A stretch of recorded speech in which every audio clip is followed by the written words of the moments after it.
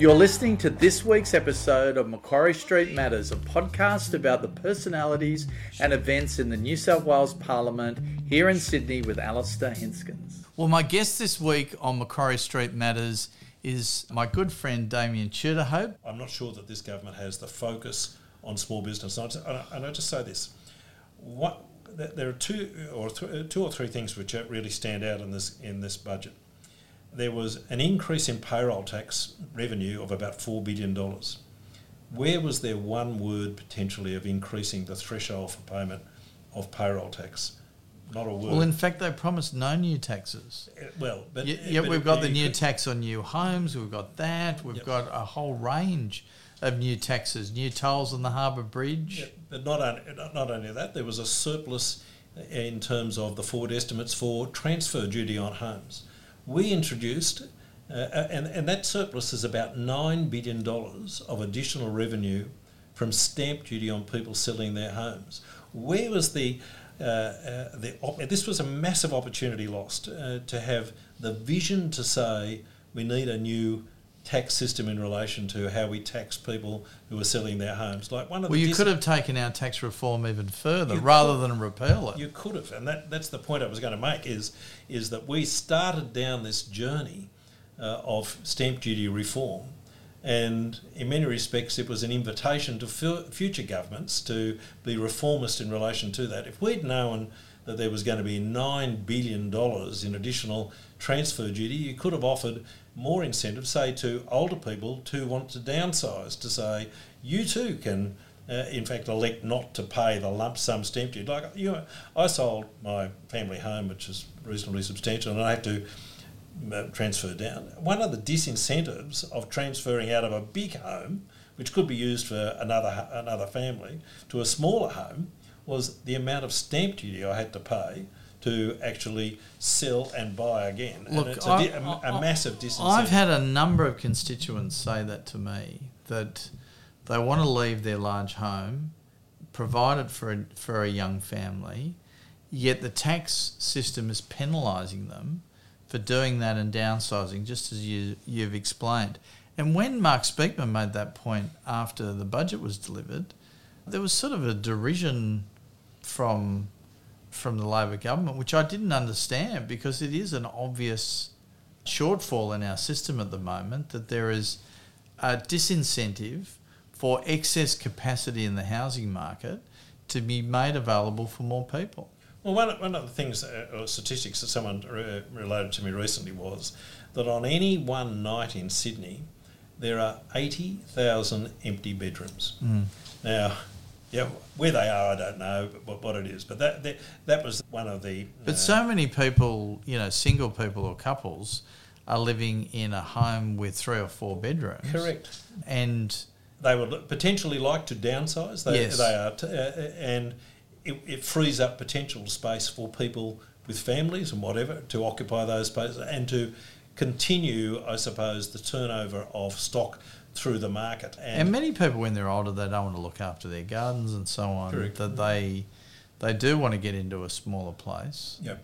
So, there were lots of opportunities for a government to continue to be reformist. I think we were a reformist government. I think under the previous Premier, he was continually thinking, where are the opportunities for creating reform, getting rid of regulation, giving people an opportunity of starting their own businesses, continuing their own business. One of the real failings of this budget was the reduction in fundings for startups, removal of the startup hub. I know. Look, as Science, Innovation, Technology Minister, I know what you're saying. I think this is, people don't necessarily get what we're talking about in terms of innovation hubs and money for technology and the like, but the reality is that the global economy is changing so much, and there is so much interruption going on into the jobs of the future. And that's not something that you can just catch up with very easily. You've actually got to be riding the wave as it's happening. And we had invested a huge amount of money, provided premises, money, resources, technology to support that, but that's now all Well, we want being innovation. cut. We want innovation to stay here because you will find if other jurisdictions are offering better incentives for my innovation, whether it's by way of taxation or opportunities for borrowing or the like, that's where they'll go, and that is lost to Australia and lost to New South Wales. And I think one of the things that we were very focused on in government was how do we encourage innovation? We've got a new airport starting in Western Sydney. Excuse me. New airport starting in Western Sydney. We could have made that a big focus for opportunity for innovation. Like one of the really disappointing things that when you were talking about regional New South Wales is there was a significant planning afoot in respect of the tunnelling through the Blue Mountains to be able to open up Western New South Wales and to make it the opportunity of the connection between Western New South Wales and the coastal New South Wales much more accessible.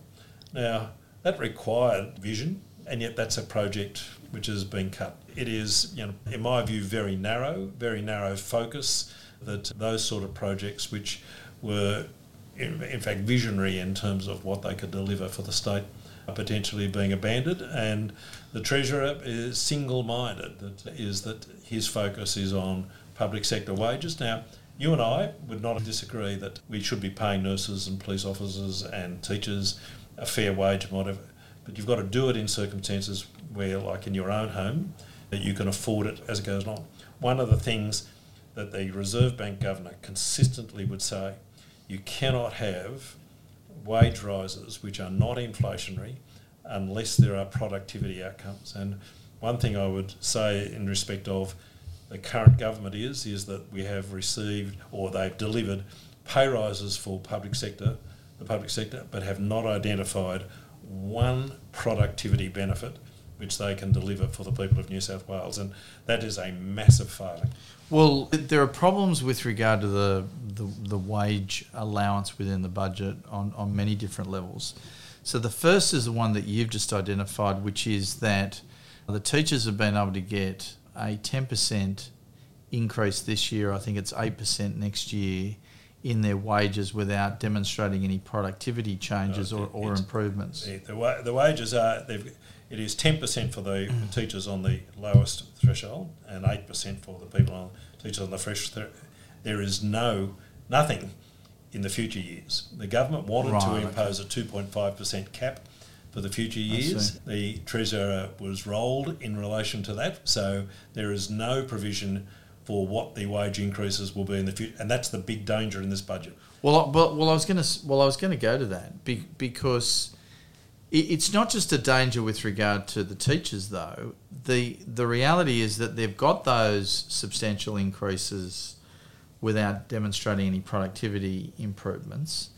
That then is a message to the other public sector workers. The other public sector workers that they got 4.5%. The other public sector negotiated wages are 4.5% increases, and potentially that was an achievable result within potentially some budgetary constrictions.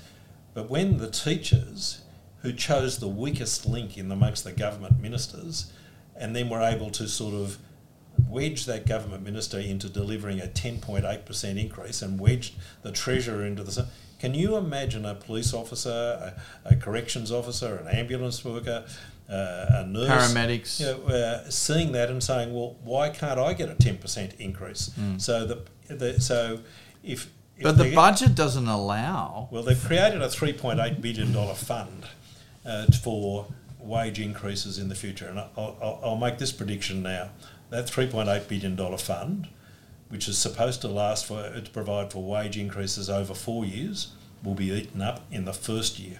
Well, that's what I was concerned about, that it will be eaten up. But the other thing too is that with your wage component of your budget, which is going to be about half of the budget, with that being incredibly volatile and unpredictable, it was very predictable under the wages cap. Correct.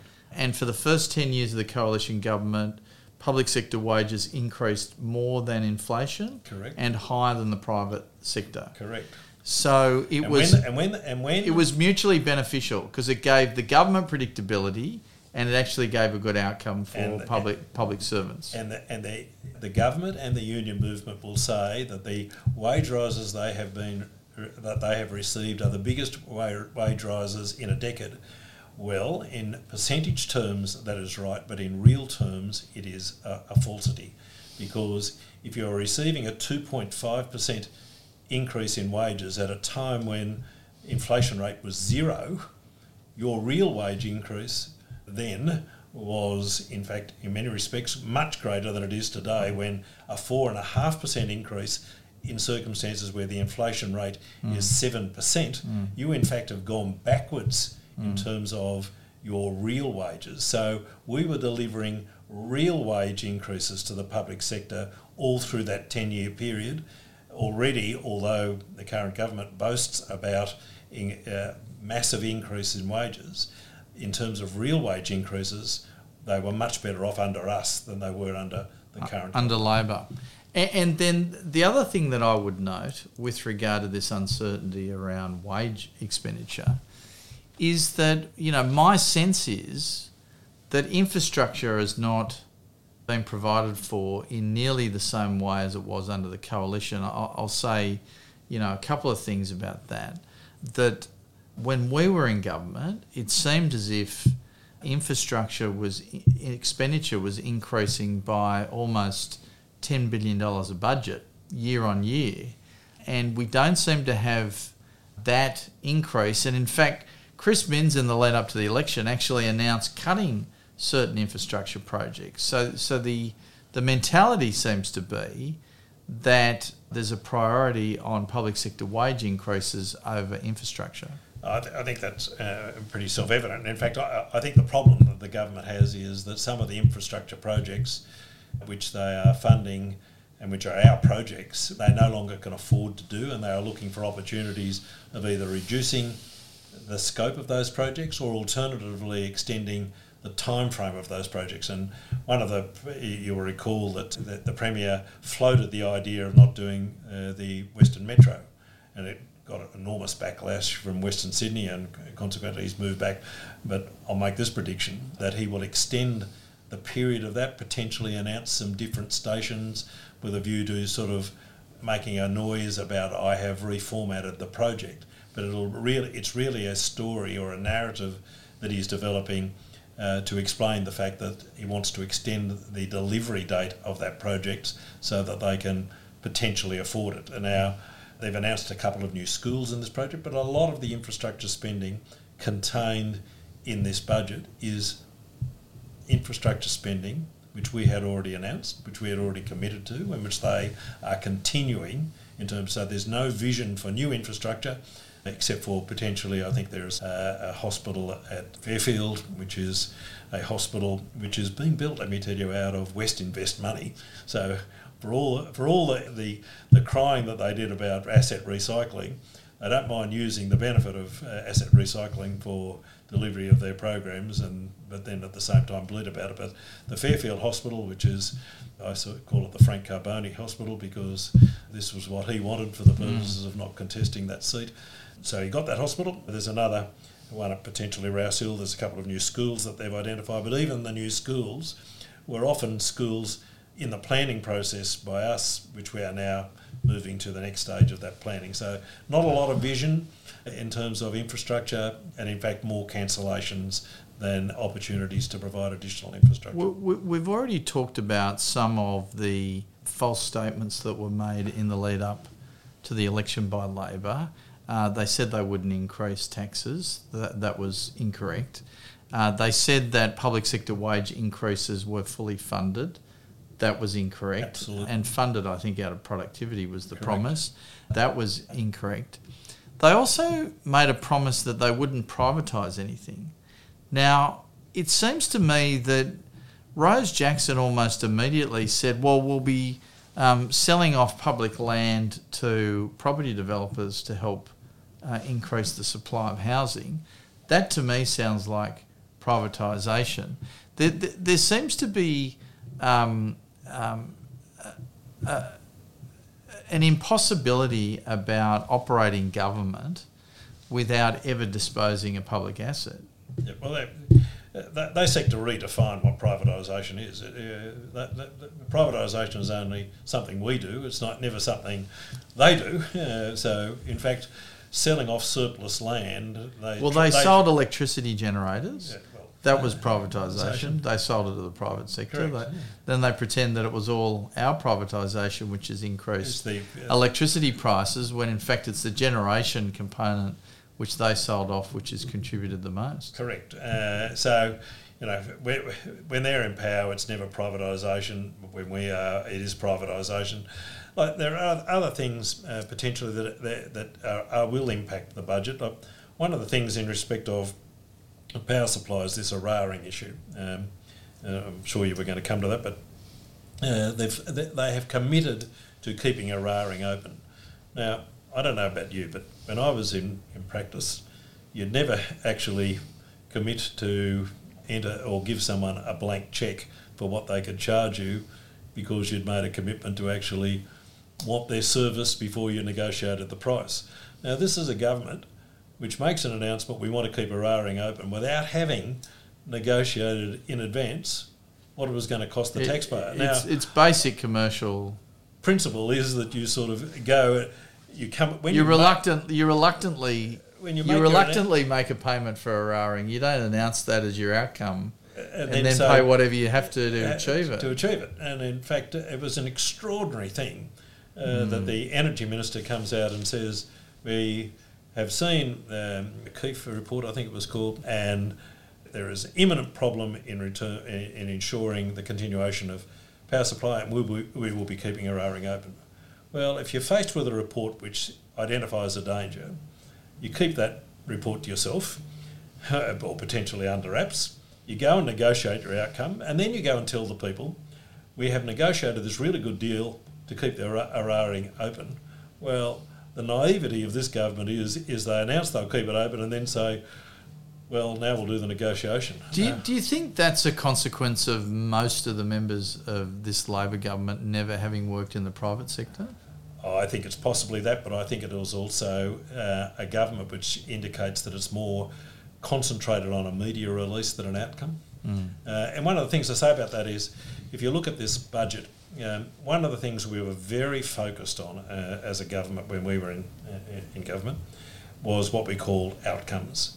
This government has abolished the outcome statement. You could go to our budget and look at every single agency, and the agency would identify what the outcomes that they wanted to achieve, whether it was in... This was our last outcome statement. It's a hefty tome as part of the budget. And what it does is, this is the outcome and this is the funding to achieve that outcome. Now, when you don't have an outcomes requirement of your public sector and your agencies, effectively all you do is work on baseline funding, which is generally then the agencies then say, well, we want 8% more than last year or whatever, because we don't ask them to say, what outcomes are you going to achieve? What funding do you need to achieve that outcome?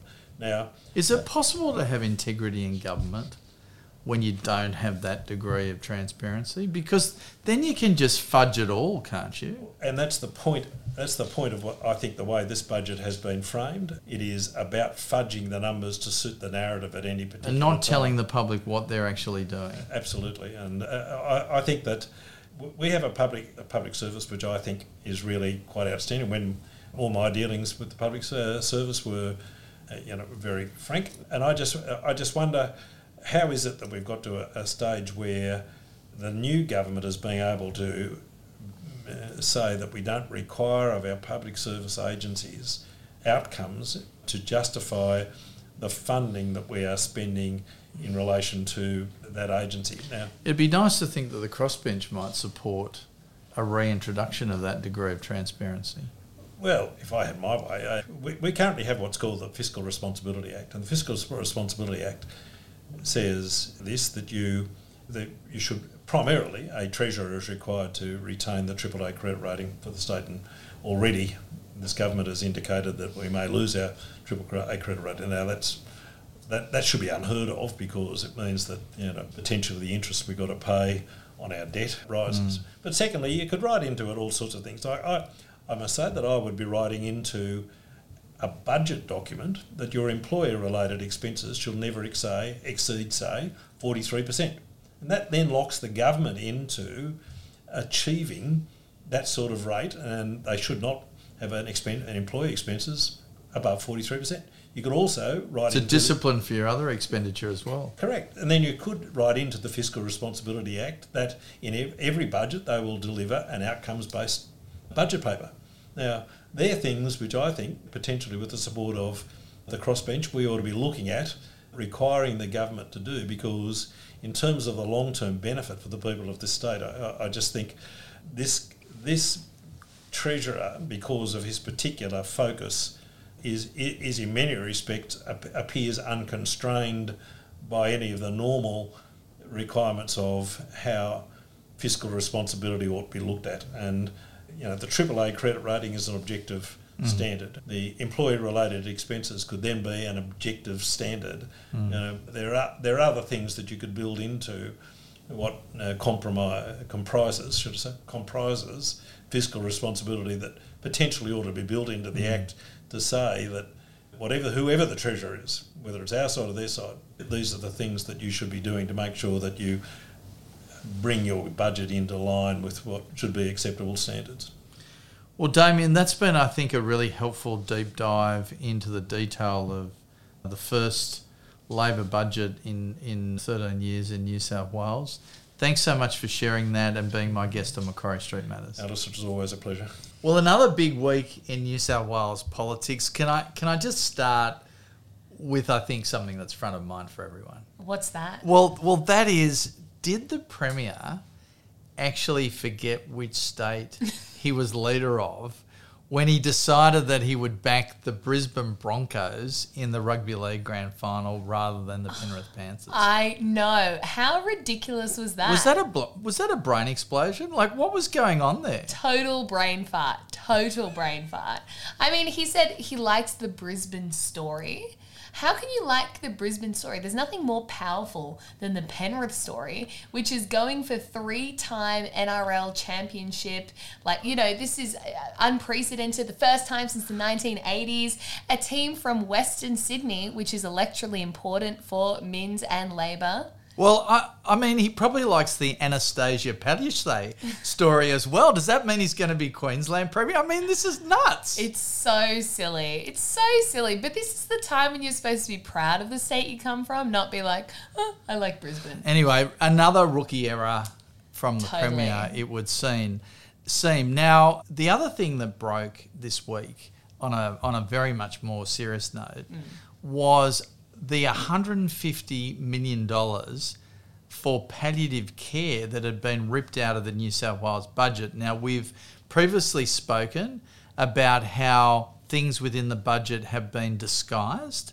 So it seems to have taken a little while to realise that this $150 million for palliative care nurses, pain management, better end of life services. These are for people who are dying of terminal illnesses. It's pretty sad.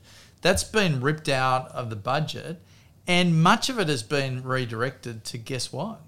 What? Voluntary assisted dying. So not only have people with terminal illnesses been deprived of pain management and support, but it seems to have gone away from them on some sort of ideological grounds in terms of supporting voluntary assisted dying. I mean, isn't this an example where you should have funding for both? Like, it shouldn't be one or the other. And I'm pretty sure when the voluntary assisted dying advocates were advocating for this change in the law, they were expressly saying that this isn't a substitute for palliative care. Exactly. And I think some of the people who are critical of the proposed voluntary assisted dying laws were saying that this will mean that resources are taken away from palliative care, and rather than giving people a choice which is what it should be about, they feel forced into voluntary assisted dying because that's where the funding's going. And your quality of life under the palliative care system is now going to be reduced because that money is, in this budget, being taken and put into voluntary assisted dying. I mean, one of the things that the Coalition can be really proud of is the fact that through several different budgets, it wasn't just when the voluntary assisted dying laws came forward, the Coalition increased funding for palliative care consistently through the life of the government to make it at absolute record levels, and made the availability of palliative care nurses throughout the state. And this is incredibly disappointing that this decision could be made, which will impact the most vulnerable people in our community and also their families, because it's the families that have to, in the trauma of seeing their loved ones not receiving the pain management and other services that they really deserve.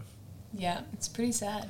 It's very sad. And then we had some other really sad events over the weekend. We had some incidents with regard to people being given bail, which then has caused a great deal of controversy in the media.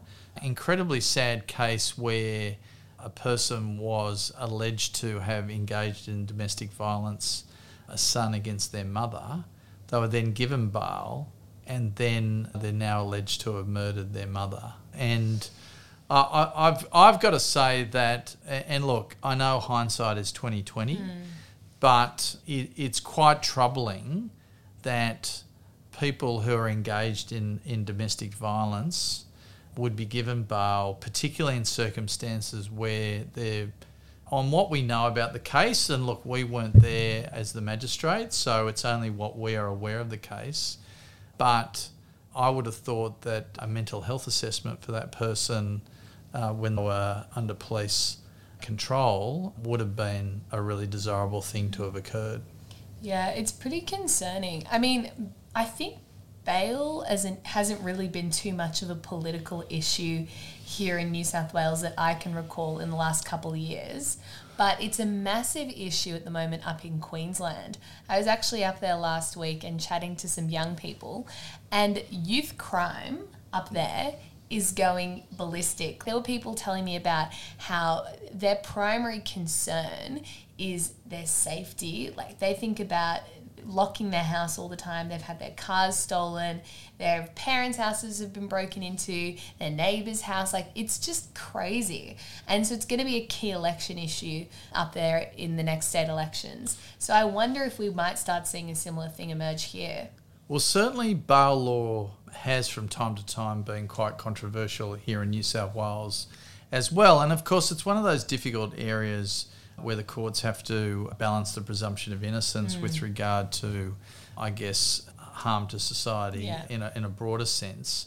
But then we also had the tragic death of two people at music festivals who, it would seem, had taken illegal drugs.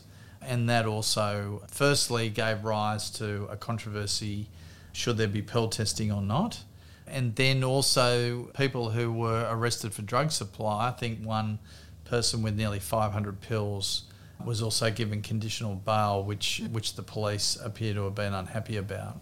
Yeah, it's pretty serious. And where was Chris Minns in all of this? Well, really interestingly, when the pill testing controversy came up, Chris Minns didn't do a press conference that day. He pushed out the health minister to talk about pill testing. Now, I would have thought that was a Premier's issue and or an Attorney General's issue, but neither came out to front the media. We had the health minister.